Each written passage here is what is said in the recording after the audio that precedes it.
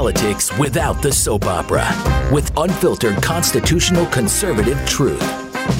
The Conservative Review with Daniel Horowitz. And welcome back, fellow American patriots and Minutemen standing at the ready to fight anew for life, liberty, property, and all that matters to society, economy, and our ability to even survive here at Sierra Podcast. This is your host, Daniel Horowitz, back here today, November 9th. It is Thursday, marching towards the end of the week, and we still have so much we did not cover. You know, October 7th, the massacre in Israel, as I noted from day one, it wasn't just about Israel. The bigger story, at least globally, is that immediately in its aftermath, every single major city, and even some smaller cities in every major Western country, was flooded with people that didn't just support the so-called Palestinian cause, which is bad enough, but literally supports a Holocaust against Jews. And as you can well see, that's bad enough, but it's not just about Jews. When you have people like that you let in, they're not exactly going to be apple pie eating, American loving people that just happen to hate Jews. No, I mean, you have the biggest subversion you've ever had in your country. There is no way to bridge that divide. We have a global intifada taking place, BLM Antifa of 2020 rerun, but it's even worse. This is a final moment that we are given to make right what we did wrong the last generation. This is the last warning that this is not going to go away. We can't wish it away. I know there's a couple of fake voices on the right that think if Israel would only stand down and they support Biden pressuring them, then we won't have so many inflamed passions in our country. But it's like Israel's not the problem.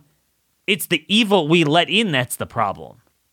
And this is the thing, like during last night's debate, which no one watches anymore. It's a joke. If you don't have Trump and DeSantis one-on-one, the whole thing is stupid and it's just pathetic. But, you know, they spent the entire first hour on foreign aid, and the Israel issue is not about foreign aid, as I said. It's about here. It's about what are we going to do with that problem. And I want to delve into some of the stories that the media is covering up, why I think that this was pre-planned as the next big thing. This global intifada, and there might have been foreknowledge about it by some elements of the media, but clearly the Muslim Brotherhood, because there's no way they had the ability to get that many people out that quickly. Something didn't make sense, and now there's a big story on that, so I want to get into that as well as I'll just give some brief thoughts on the debate. But first, you know, one thing they didn't mention at the debate, all three of them, never is vaccine injury. I'm telling you, folks, we're going to reach a time very soon where life expectancy is already gone down. They're going to recalibrate life insurance premiums. If you've got loved ones who depend on you, why leave anything up to chance?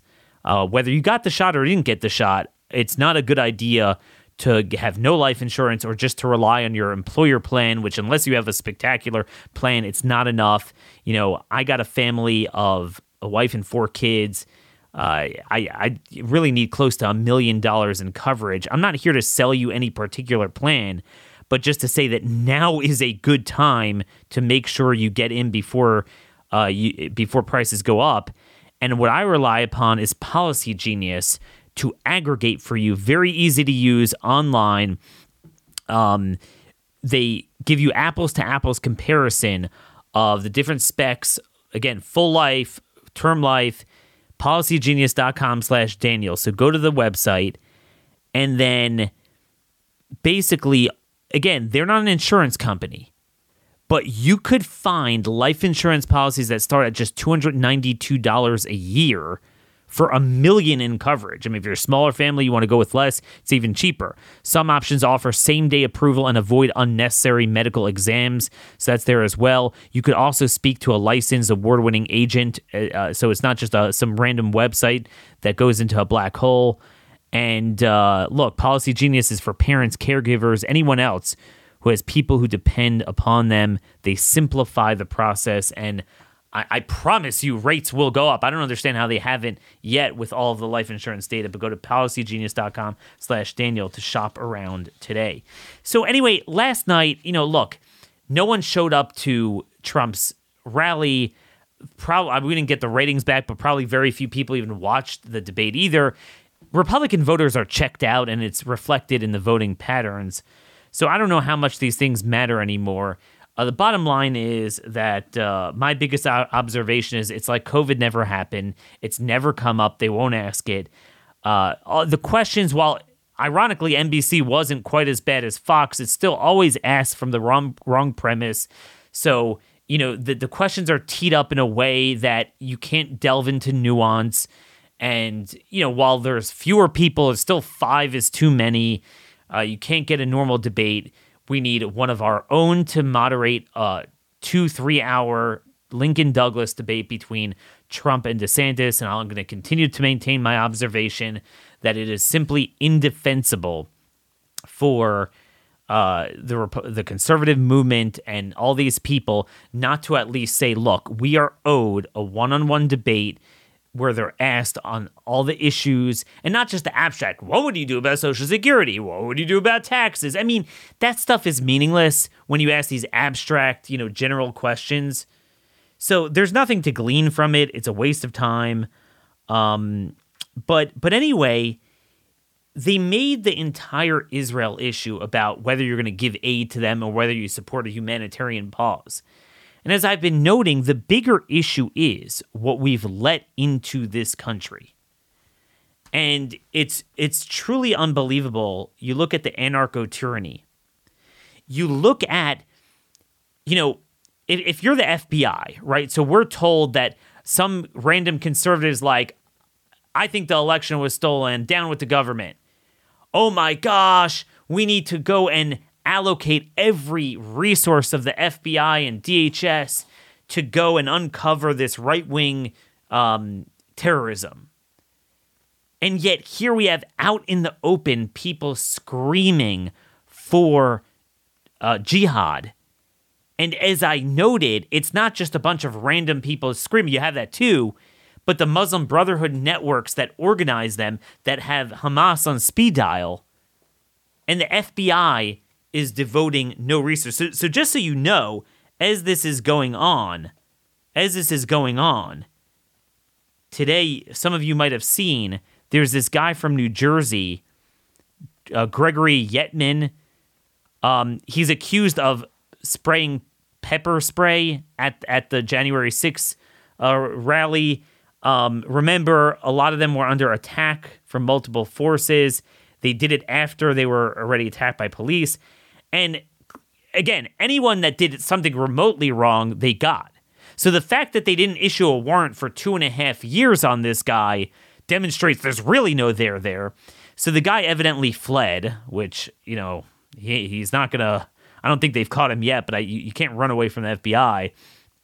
But this is in some town in New Jersey. They have this massive manhunt for him.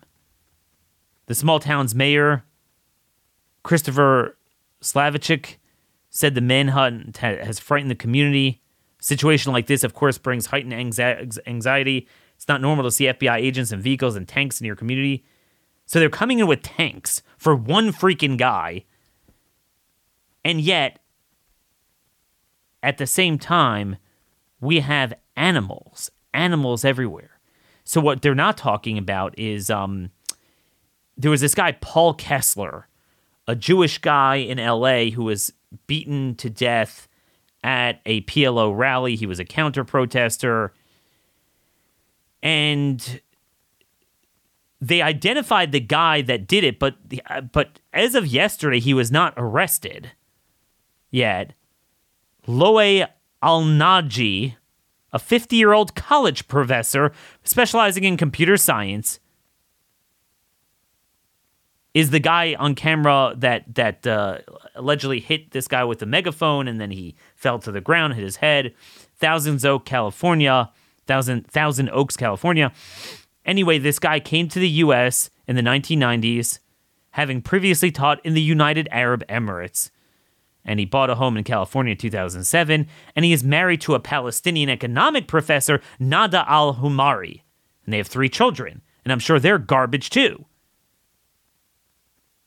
He has all sorts of Palestinian stuff on his page, him and his wife, real power couple there, and not only does he support their cause, he said, we can't jump to conclusions about the Hamas massacre. He put out a video on that. And basically, this is the type of garbage that we just brought in, has not even been arrested. So we have an American dead, the jihad on our soil, from garbage we've let in. They become professors, particularly concentrating in that profession, which is why it's just an utter cesspool, what we're seeing in college campuses. And, I mean, in a sane Republican Party, this would be one of the top issues for the budget fight next week. We are cutting off visas to these countries. Could you imagine? See, it's bad enough if you suffer this just ubiquitous invasion or letting in of these Palestinian animals. And that's what they are.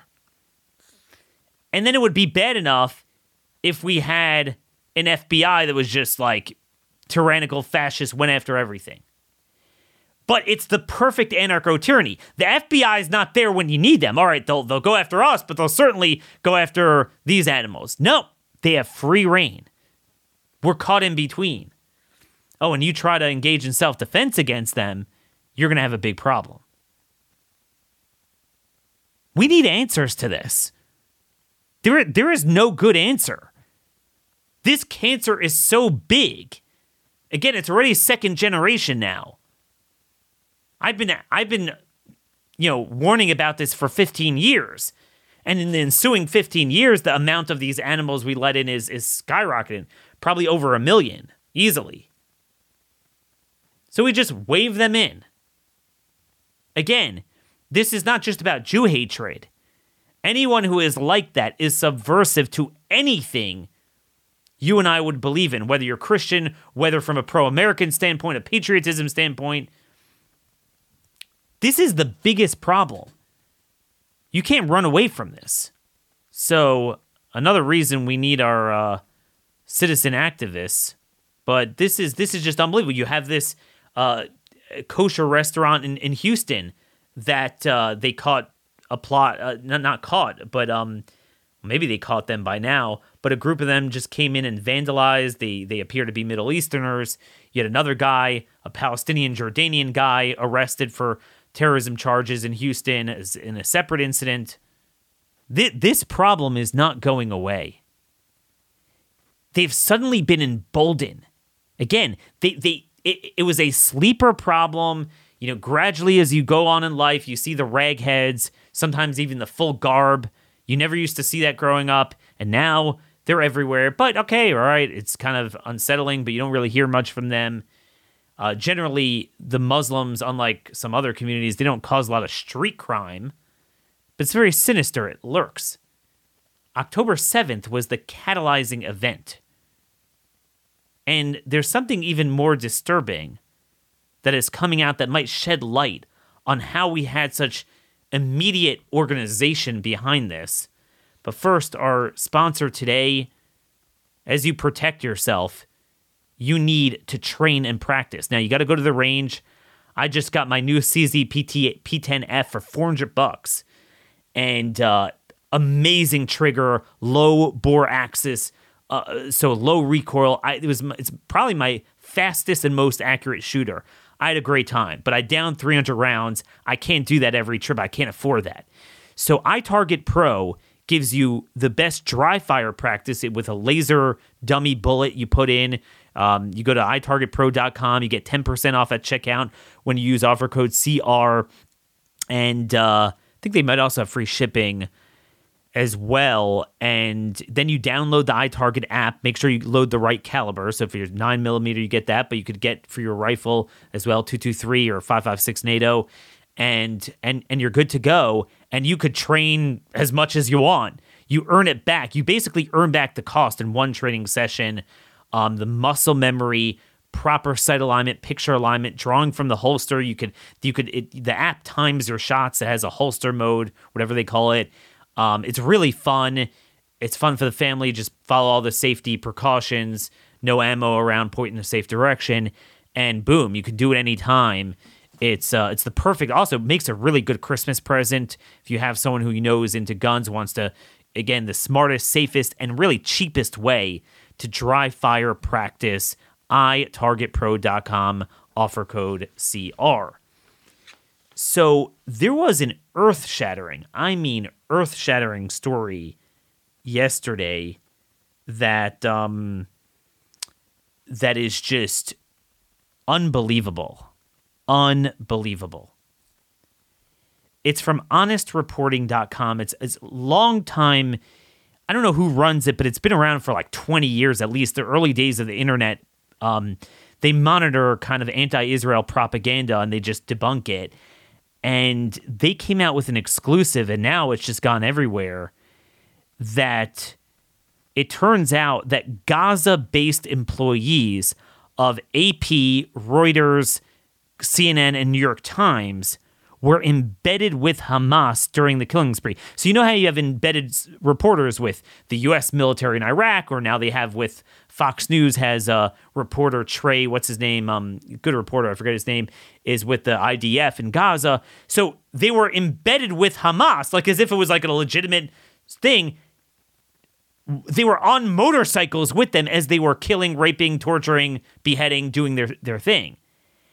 And what begs the question is, if they knew, did the U.S.-based management, or in the case of Reuters, I think is based in the UK, did they know? Who knew about this? Now, I believe for sure the Western Allied Muslim Brotherhood organizations knew about this. But, so now, CNN, I believe, and AP, they cut all ties with these contractor reporters they have because they want to just cover it up. But this is a really big deal. This one guy, Hassan Eslaya, who works for AP and CNN, deleted evidence of his involvement in the assault, but, you know, the stuff is already there, the photos. But anyway, Eslaya there's a picture of him embracing Yahya Sinwar, who's the number one guy of Hamas in Gaza, not in Qatar, but the operational guy in Gaza. And in the hours following the expose, new material is still coming to light. So this is not like, okay, I'm just covering Gaza.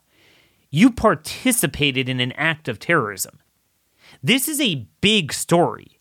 And I think it's going to come out that there are elements of the media and the Muslim Brotherhood that knew about it ahead of time, because these guys were out organized in the streets demonstrating while they were still in the communities killing people.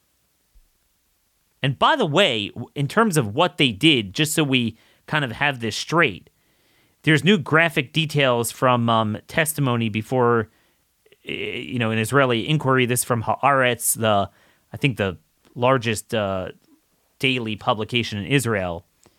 So this is from a woman or a girl who survived. They bend someone down, and then I realized, talking about Hamas guys, they were going to rape her and just transfer her to another who was in uniform, like a Hamas camo uniform. She was alive when she was raped. She was on her feet and bleeding from her back. He pulled her hair. He shot her in the head while he was raping her. Didn't even lift his pants. They cut the breast off and literally played with it as they walked away. They held someone's head as a show of strength, like a woman walking with a handbag, and then they hung out with it. In addition, police collected testimonies from dozens of Zaka members. That's kind of the forensic NGO that Israel has that tries to collect the DNA and body parts for a Jewish burial. So they collected testimony of people who said that they found naked women with injuries and their genitals mutilated, including women shackled naked in the lower part of their bodies. And there's a lot more where that came from. But anyway, just so you know, that the people rampaging in the streets, it's not just, okay, there's an ignorance about the history, about right and wrong and whatever. It's they support that and they want more of it. It's unbelievable. This is really the biggest story of the past month. All of this stuff going on. Just truly, truly, truly unbelievable. And it's not done. It's not done. But instead, our government is busy trying to subvert Israel. I'm telling you, a lot of people thought, oh, Israel did it on purpose. I'm like, you're right to be suspicious, but it's the other way around. Right? You don't see this mass demonstration in the streets of you got to give money to Israel or something. Like, that's not the new current thing. It's the Palestinian civilians and cause, which is the new thing. And by the way, in the testimonies they show, in the videos, there's 50,000 hours, they said, worth of videos they have because they didn't hide it. The people that did the most brutal things, worse than the Hamas agents who kind of had a specific mission to take back people so they can negotiate, what they're trying to do, the kidnapping. But the rape and torture, it was done by Gaza civilians came in and did that in droves. Once the Hamas guys made it so-called safe for them to come in. One other story I want to focus on before we get to our special guest. Brazil nabs Hezbollah operatives said to be planning attacks on the Jews. Basically, Israeli intelligence informed the Brazilian federal police that Hezbollah was orchestrating a massive attack against Jewish targets on soil. If you remember, the biggest attack against Jews outside of Israel was in the 90s. The Jewish Community Center was bombed by Hezbollah in Argentina, killed over 80 people. So they were planning something similar in Brazil. And again, Hezbollah has massive operations in our hemisphere, including on our soil. I told you the used car lots are owned by Shiite immigrants in America, are funneling money to Hezbollah and Hamas. And, while we pissed around in the Middle East, for so long, we should have let Israel take care of the Middle East and us to worry about foreign policy in our hemisphere and then immigration, not let them in our country. Instead, we let them in droves. We allowed Latin America to fall to all these evil forces. We pissed around in the Middle East and then restrained Israel for 4 decades and then pushed on them the two-state solution crap. Everything exactly opposite. But anyway, I want to get to our special guest to talk about this global intifada, what we're seeing in the streets, in the communities. Our interviews today is sponsored by Barrel Buddy. You don't need Barrel Buddy to clean your gun after dry fire, but after you do go to the range, it does get dirty. I'm actually going to clean my CZ for the first time, probably after the next, I usually let it go about 600 rounds or so. Barrel Buddy is the cleanest, most efficient way of doing it. There's no drip or splatter. You take one of their cartridges, you get 50 of them for $15 in a packet. Just make sure you get the right barrel caliber, the size, and you just punch it through. It's literally a round peg and a round hole. It looks almost like it's not going to fit in because it buffs it clean, very full 360 degree pressure, but it press it in, it goes boom, push it out. And then, it's very durable. It doesn't rip on you. Again, go to barrelbuddy.com, $15 for a packet of 50. You will never go back to the old way of cleaning after that. And I certainly won't. Barrelbuddy.com, great supporters of this show, great patriots, great product, needs more support. And certainly I'm proud of their sponsorship at barrelbuddy.com today. So folks, if you want to get a full conceptual vision of the global intifada that we're seeing everywhere, this uprising, who better to have on than Andy Ngo, Mr. Antifa himself, not a part of Antifa, but covering it. He covered BLM and Antifa like nobody else. He's the senior editor of the Post Millennial, a must-read website every day. He's the author of Unmasked, which is the ultimate book on Antifa, the origins, the agenda. And you could follow him, really on Twitter is very important to follow him there every day, Mr. Andy No, and that's NGO. And he kind of is his own NGO covering the stories others won't cover.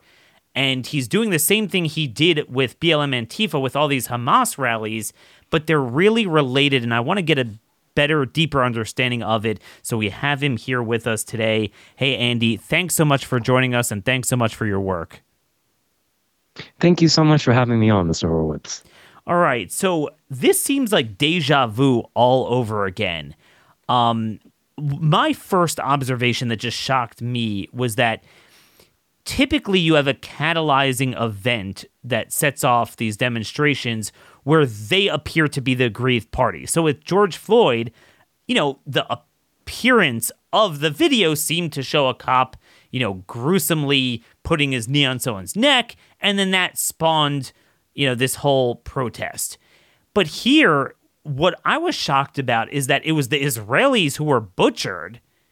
And even before Israel announced their intention to do anything in Gaza, they were out in full force. How were they out that quickly? Where is this coming from? So for decades, we've had the academy act as sort of a conveyor belt in radicalizing young people. And the educational institutions that people are being radicalized are happening to people as they are younger and younger. We see it in high schools, junior high schools, and even increasingly in elementary schools. I think the reason why it looks like deja vu is essentially it's the same phenomenon from 2020 happening 3 years later. It involves pretty much the same activist networks, literally many of the same people as well. Some elements are a bit different.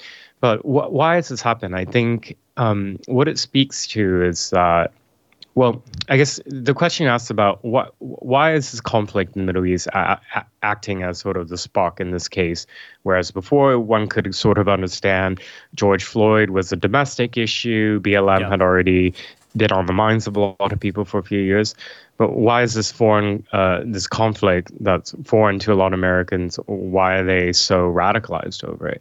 I think it speaks to the power of the pro-Palestinian nationalist / pro-Hamas propaganda that has been mainstream to a degree that's I don't think people really realize until recently when we saw students and academics and other influential people coming out not just in support of Palestinian people, civilians, but rather actually being in support of Hamas terrorist attacks and support for Hamas itself, which I always remind people, we hear Hamas day in and day out. People need to be reminded that this is a anti-Semitic Islamist organization that uses violent jihadism as their MO to carry out their agenda. People really need to be reminded of that. And so I was partially surprised at seeing how brazen the open support for terrorism, but at the same time, I also needed to remind myself that in 2020, the BLM Antifa rioters themselves at that time were also very open about support for terror attacks on the homeland in the U.S. for their particular political cause. I think the bigger question at some point in the future, if America is ever really ready to have it, is where do we go so wrong that young people could be so easily manipulated and brainwashed into being these pawns for violent extremists who would like to destabilize not only our country, but also on the international level, destabilize and harm the friends and allies of America. So I want to get to the Islamic part and the Muslim immigration half later, but right now you're talking about youngsters, even Americans or in Europe, Europeans, that aren't Muslim, they're not from the Middle East, they're not immigrants, and yet they get roped into this. You're very intimately familiar with the sorts of heads of Antifa chapters and BLM. Are you seeing a lot of the same people that were involved in 2020 also organizing for this?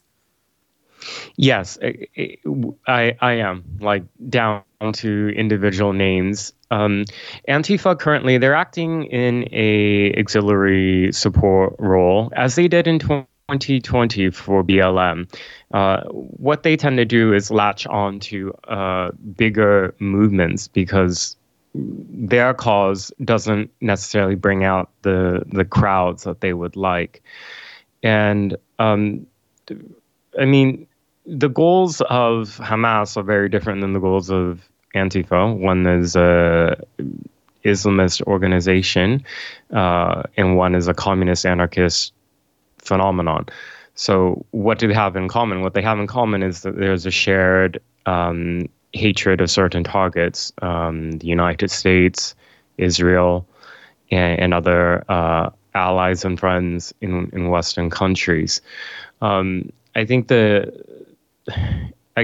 danger, and we were seeing this play out, is that the propaganda messaging of those who are part of this coalition of the far left and Islamists in the U.S. and radical Muslims is that it's people don't even really. What's been shocking to me is that anti-Semitism is like not particularly even that controversial anymore in the last few weeks. Before there was always sort of a lip service paid by the left to make sure that anti-Semitism was combated, at every turn. There's all the civil society groups in the U.S. and NGOs and nonprofits and in educational institutions that are dedicated to this. But over years, a lot of them have been made into partisan activist groups. In my view, I put the ADL in that. Yep. I view the SPLC in the same way. So these groups that are ostensibly supposed to have the mandate to research and know how to combat anti-Semitism in the United States, well, they've ignored like a huge component of it, that coming from the radical far left or coming from Islamist extremism. So now mainstream society, we don't even know how to confront it when it's manifesting itself in these so huge you're saying all these mobs. NGOs that were designed to deal with this, but what happens if, let's say, 95% of the anti-Semitism is coming from your political allies, in the case of ADL, from the far left and the Islamic mass migration, of which there are big supporters of mass migration. So then they focus 100% of their resources, let's say, on the 5%, but that's not where the problem is. And then suddenly now you have this unbridled, it's shocking. Discuss some of what you're seeing on the ground in some of these places. You're both in London, United States, covering both sides of the pond, how this is not even just kind of the typical stuff we've seen the last 40 years, stop the occupation, kind of like as if it's a land war, so you support one side, or two-state solution, or give up more land or something like that. No, that it's actually like they want blood. So I'm speaking to you from London now, and in Europe, because there's a longer history of Muslim immigration, as well as percentage-wise a larger number of Muslim immigrants in Western Europe. In the past, whenever there's been conflict involving Israel and the Palestinian territories, there were demonstrations in the past where what would happen is that Jewish institutions, or schools, or individuals, or communities, neighborhoods would be targeted. And so France, for example, in anticipation of this horrible reality that they have on their hands, is they banned some of these demonstrations, knowing that there would be an incitement to anti-Semitic violence. Well, the demonstrations happen anyways, and the violence and the incitement to violence happened just because the crowds were so large. In London, I've been on the ground covering the huge demonstrations that have happened in the immediate hours and days after the 7th of October Hamas attack in southern Israel. And how it's slightly different from the U.S., but in a very important way, is that the religious element of these demonstrations is more at the forefront. We do see this in the U.S. You see, for example, where there's been mass prayers in D.C., in Soho, Manhattan, in Minneapolis, and other American cities. But that's actually quite new to these political rallies in the U.S., whereas it's been ongoing for a while in the U.K. And so there's a whole language and sort of infrastructure built around particularly radicalizing Muslims over this particular conflict. And one of the rallies I went to, and it's been a lot of politicians have been responding to it in the last few weeks, was organized by an Islamist group. Thousands of people showed up in the streets of London, and they were calling for jihad very explicitly. Other people, some videos that I've recorded have been various chants in Arabic. And because I have a background in reporting on Islamic extremism and fundamentalism, I was familiar with some of these chants. So I had it translated and would publish it on my social media. And the chants would be at these ostensibly pro-Palestine rallies were not, the chants were not naming Israelis or naming Jews. In particular, there's a very common one about that references a time when Muhammad's army slaughtered Jewish communities in Arabia. And that's a very popular chant that you'll hear at these demonstrations, as I've heard. Another time, there was a chant calling for Hamas to bomb Tel Aviv. And this was in Arabic right in front of the prime minister's residence. So all this is building up to this coming weekend is Remembrance Day. Coincides with Veterans Day in the U.S. And it could be the Palestine protest is going forward on a day that is meant to be solemn and supposed to respect veterans and those who have died in the world wars here. And I think another, I guess, subtext that this brings up is that with the really huge demographic changes that have happened in Europe, newer communities who have their own identity around, let's just say in this case, Islam, they're not going to resonate around a patriotic British cause, for example, or a patriotic French or German cause. I think these societies, governments are really grappling with what does it mean to be a British citizen. Current and previous governments, for example, have defined it around things like diversity and tolerance and multiculturalism. Yeah. But when you have that as a narrative for identity versus a narrative of conquest and victory and goals for the current life and the afterlife in Islam and a common origin story, I don't see how it can really compete with that, which is why we've seen so many radicalized Muslims in the West, in Europe in particular, and why they reject the host society that they or their families came to.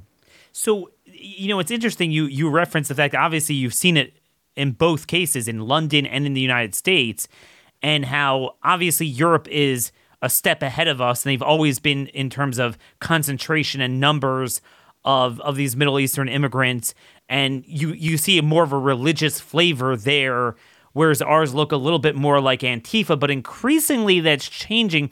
Do you, because again, I like you, I saw every time that you had something inflame in the Middle East with some sort of war in Israel, you'd have these massive demonstrations in Europe, and then in America they were kind of like smaller, but now it's much bigger here, much more ubiquitous. Do you see us as constantly 10 years behind, that we always get there? Or do you believe that, structurally, institutionally, there's something in America that will prevent us from becoming like Europe? Because the U.S. is just so geographically big and spread out, we often don't see in the same stark way as in Europe, like the consequences of failed integration and mass immigration. However, footage in recent weeks that came out of Michigan, Dearborn, do look like scenes reminiscent of things that we've seen currently and in the past in Europe.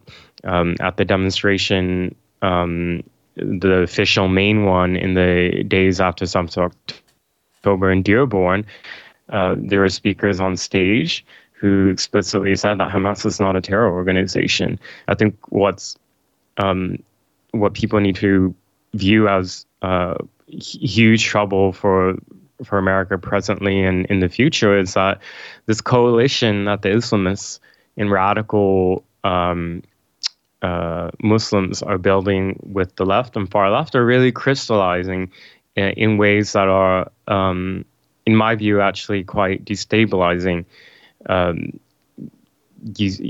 We just had somebody who was died of a homicide in Los Angeles related in the context of a elderly Jewish man who was killed at a pro-Palestine demonstration in Thousand Oaks. We've had a woman of Arab background. I'm not sure if she's an immigrant in the Midwest. I'm trying to remember what state it was, who crashed her car allegedly.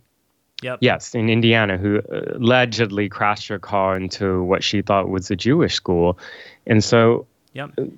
And also the Daily Mail reports she's from Jordan. I don't know if that's been confirmed, but again, I mean, we brought in a lot of these people, and it's not just that, they have values that are different from ours, but almost like a lot of them, they're willing to fight for it. And that's what's so scary, that in the United States, this has been much quieter as demographically they've been filling up, more communities bring in more and more. But you didn't see the European-style public pro-jihad stuff as much. But then October 7th really almost was a switch that allowed it to go kinetic. And that's my concern, that we're now experiencing the Europe side. Could you talk a little bit about, you're covering this, what just happened in L.A., this violent demonstration there? Yeah, so in Thousand Oaks, which is near L.A., a man in his late 60s, Paul Kessler, who's pro-Israel, was at a demonstration where he held an Israeli flag. And according to what witnesses have told law enforcement as well as media, is that there was some type of altercation with the pro-Palestinian protester, and that the man was, some type of physical contact was made with the man, and he fell backwards, and he hit his head so hard on the ground that he suffered critical injuries, brain bleeding, and died within a day at hospital. This has not received the same type of coverage that a couple of weeks ago, when a Palestinian American boy in Illinois who was murdered allegedly by a landlord, and that received a lot of media attention.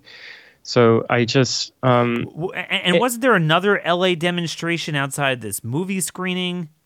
Yes, this was just overnight. So that was in LA, outside the Museum of Tolerance, which is a Holocaust museum primarily.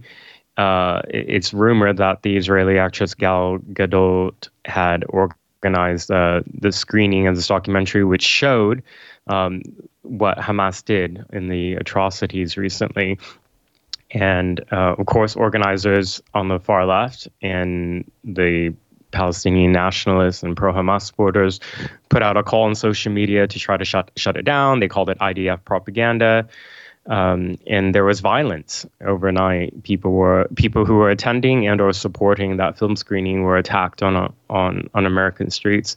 So this issue is getting, as the weeks go by, it's becoming more and more violent. People have died now. People are getting injured and maimed on our streets. And those often carrying out the acts of violence believe they're doing it for a religious purpose. So this is basically like Antifa with a religious zeal. I mean, that's what I'm seeing here, and that's just, it puts more lighter fluid on it. Just going back before I let you go on the European side of it, I'm curious about this. So, we're trying to figure out if our people have awoken and they're fully aware of what's going on and willing to stop sliding into the European dynamic. But in Europe itself, it's much worse. And was this an oh crap moment? When I saw the European governments typically hate Israel, and they're always pressuring them and condemning them and everything. But this was a little bit different. I was surprised that, at least publicly, I've not heard them decry what they're doing in Gaza much. And they appear to be, like you said, not with much success, but they appear to be clamping down, almost even violating freedom of speech for the American standards. But really, we're not going to tolerate this. Now, I know the European governments don't like Israel, but are they having this holy crap moment that we got the problem here? They are, and they felt this way at various times before when there's been other flare-ups, and really nothing has been done. Just speaking about the UK, for example, when a lot of resources were poured into a government-funded program called Prevent, when people learned that there were all these British citizens who are Muslim who went to join IS or support them, and the program was meant to de-radicalize and allowed for teachers and others to recognize signs of potential radicalization and extremism. Well, this program, the researchers who have been brought in to build it, a lot of people felt like, well, they criticized the program for saying it was because it was Islamophobic, because it focused too much on Islamic extremism. They needed to focus on right-wing radicalization. So the program has been diluted, for example. So, and even then, it's debatable of how much effect it has. It does. This is only speaking about the UK. I think regarding Islamist organizing, what we see is that those who have been expelled from Muslim societies because of their associations with the Muslim Brotherhood, which is banned in most Muslim countries, they go to the West and they exploit the freedoms that they have in new countries. And in America, that's a very profound thing you just said. So what you're saying is that qualitatively, we might be worse off than a place like Egypt that's clamping down on the Muslim Brotherhood because they expel these people and we just bring them in. Well, also the fact that America cannot pass any legislation, for example, to ban the open support of terrorist groups, whereas in Europe they can. In the UK, it's been people who have gone with flags that are associated with Hamas or symbols of Hamas. They've actually have been arrested and are currently being prosecuted. In the last few weeks, the United States is unable to do that legally because of the First Amendment, and that's. There are debates over is that free speech or not. People need to be having discussions. And it comes at a very tough time for people like us because obviously we've been victims of censorship. You say a word about January 6th, you say a word about the vaccines or anything, and they literally called people like us terrorists, and they still do, insurrectionists. So it's a very tough balance because obviously the answer is you don't let the problem into your country. But now what we're facing is that when you let in, and I've counted about 100,000 a year from that part of the world for that many years, it's reaching critical mass. And, obviously if you have kinetic ties to Hamas, which some of these Muslim Brotherhood organizations do, they should be designated. But, you just kind of run through the streets and chant Intifada,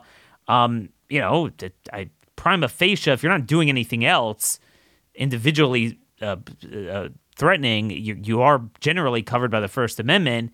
And we certainly don't want it weaponized against us. So it is a very tough situation we're in. But you feel like in Europe that they're going to go full bore, or are they going to kind of forget about this? I think probably they would like to forget about it as soon as they can when tensions die down a little bit. Because, the sad reality is the problem that they have with integrating certain communities is so big It's to a point where there's really almost nothing that they can do within their current legal frameworks. There's just, Wow. I mean, Wow. That is very scary, and it's just a wake up call that we really need to root this out right now. And you're certainly doing a lot by unmasking this. Your book Unmasked at Mr. Andy No on Twitter. Thanks so much for joining us, and I know we'll definitely have you back very soon. thank you so much. Take care. So, folks, very sobering from someone who lived in America a long time, covered Antifa, BLM, and now is in London.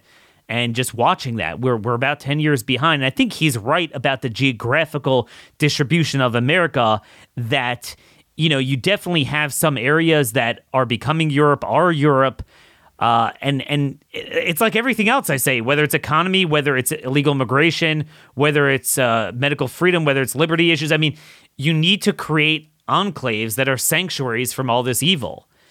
And we have to staunch the bleeding while we can in the parts of America that we can. There's parts that are unsalvageable, as he noted. And look, I mean, that's the thing. A sane party would lead on this. And that's why I think, aside from the generic illegal immigration, you know, the typical kind of Latin American illegal immigration of the border, we need to empower states to deport and start moving the Overton window on that issue because of this issue as well. A lot of these people, you know, you do have from the border, but most of them were brought in on visas, and, you know, the ones that at least aren't citizens yet, we need to start getting a move on this before you're constitutionally prohibited from doing it if they're a citizen, and we need to get them out. The feds never will, and we need to ensure that we have states where they don't go. Because I'm just telling you, they're colonizing everything. Fun fact: West Virginia. You would think West Virginia is the most remote state. According Pew polling, they track or research. They track the most commonly spoken language other than English in a given state. And you know what the number one is in West Virginia? It's Arabic. Now, to a certain extent, it's kind of ironic. It's counterintuitive just because they have relatively few immigrants. So you don't have, you know, most other states is Spanish because you have a large influx. There you don't. So the few you have are kind of from some of these other areas and maybe the Middle East. But look, they're putting down roots everywhere. And, you know, don't shoot the messenger. It's not our problem. You don't have to feel guilty. Most of you, like me, we're tolerant in the sense of the values of the Enlightenment, that you don't seek to discriminate or harm someone just because they're not like you. And that was a post-Enlightenment value. But what happens when you have a group of people who largely are extremely intolerant and you let them in masse? You have a big problem. We have a big, big problem now. And again, as I noted, in areas that we control, you know, there's this debate over the First Amendment, and I don't want to directly violate the First Amendment. We know that we have problems used against us. In Europe, I have a different opinion. They're screwed anyway. It's fascist anyway, so you may as well use it in the other direction. So from afar, I have no problem with them, you know, clamping down on it. But what's the issue when you don't quite violate yet? You know, you cross that line and act violent, but you basically call for genocide, but not in a particularized individual way. In other words, you make Jews feel uncomfortable. What we need to do in red areas, if you know what I mean, use that same freedom the other way around and make them feel uncomfortable to do their crap in our areas. That's really the only way that we're going to salvage this global jihad. It is a problem. You might think, well, you know, let's say if the Israel war dies down, this will die down. Yeah, that iteration might die down, just like the iteration of medical tyranny dies down, the iteration of BLM Antifa died down, and you move on to the next thing. But that problem is still there, and we're always good at focusing on an issue when it's on the front pages, but then forgetting about it and not doing anything about it. And that's why, I mean, ultimately, state removals is the only way around this. I do think states need to, as I mentioned on Monday, designate the Muslim Brotherhood as terrorists. One other thing before I just end here, there's a great article by Daniel Greenfield. Just Google Daniel Greenfield, The Silence of the Holocaust Museums. The Holocaust museums are all bought into that same left-wing NGO, Jewish organizations, and they're so subversive. So what they say is you're not allowed to invoke the Holocaust. Meaning the whole point of the Holocaust remembrance and never again was, well, never again, so you don't repeat it. And now when they repeat it, I mean, literally what was done to the Jews on October 7th is on par with the worst of any individual day of the Holocaust, and you're not allowed to invoke it. Yet they have no problem invoking it with George Floyd. They were all in on that with George Floyd. So they are appallingly silent on this. They're like, we want to separate. We don't want to mix this with the Holocaust. The entire point of remembering something that happened at a time where few people are even alive from then is not to relitigate literally what happened there, because what happened. It's to ensure it doesn't happen again. And they, of course, support allies that are ensuring it does happen again. And that's ultimately what we have in America. What this has revealed is that, as Andy mentioned, it's the Muslim immigration, but there's a good number of Gen Z, millennial, young non-Muslims, Native Americans, that it's not just that they believe in the Palestinian cause. They believe in like the full shebang. And, this is the point of why I keep saying we need national divorce. I was recently just teaching and homeschooling my kids about the Civil War. And, we think often and we celebrate Appomattox and the surrender. And I've talked about this with the Confederate monuments before. It's the reconciliation. It's Lincoln's vision of, we're brothers. We want to keep the Union together, fought vigorously, but then come together. And unfortunately, that was upended when Lincoln was assassinated. But, Lincoln and Grant were served together. They were classmates together at West Point. And it was just, it was really one issue, slavery. And even then, most of the Confederate soldiers who fought didn't even own them. And it was truly, something that you can reconcile.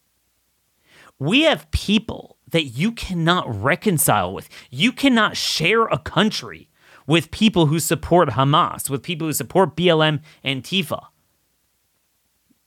with people who think that they could force you to take a medical product, but abortion is just fine. You cannot share a country with people like that. This is something that we need serious strategies and answers for, because there's no easy answer for that. Not only in the Civil War weren't they as divided on an array of natural moral issues, aside from one, also they were very separate.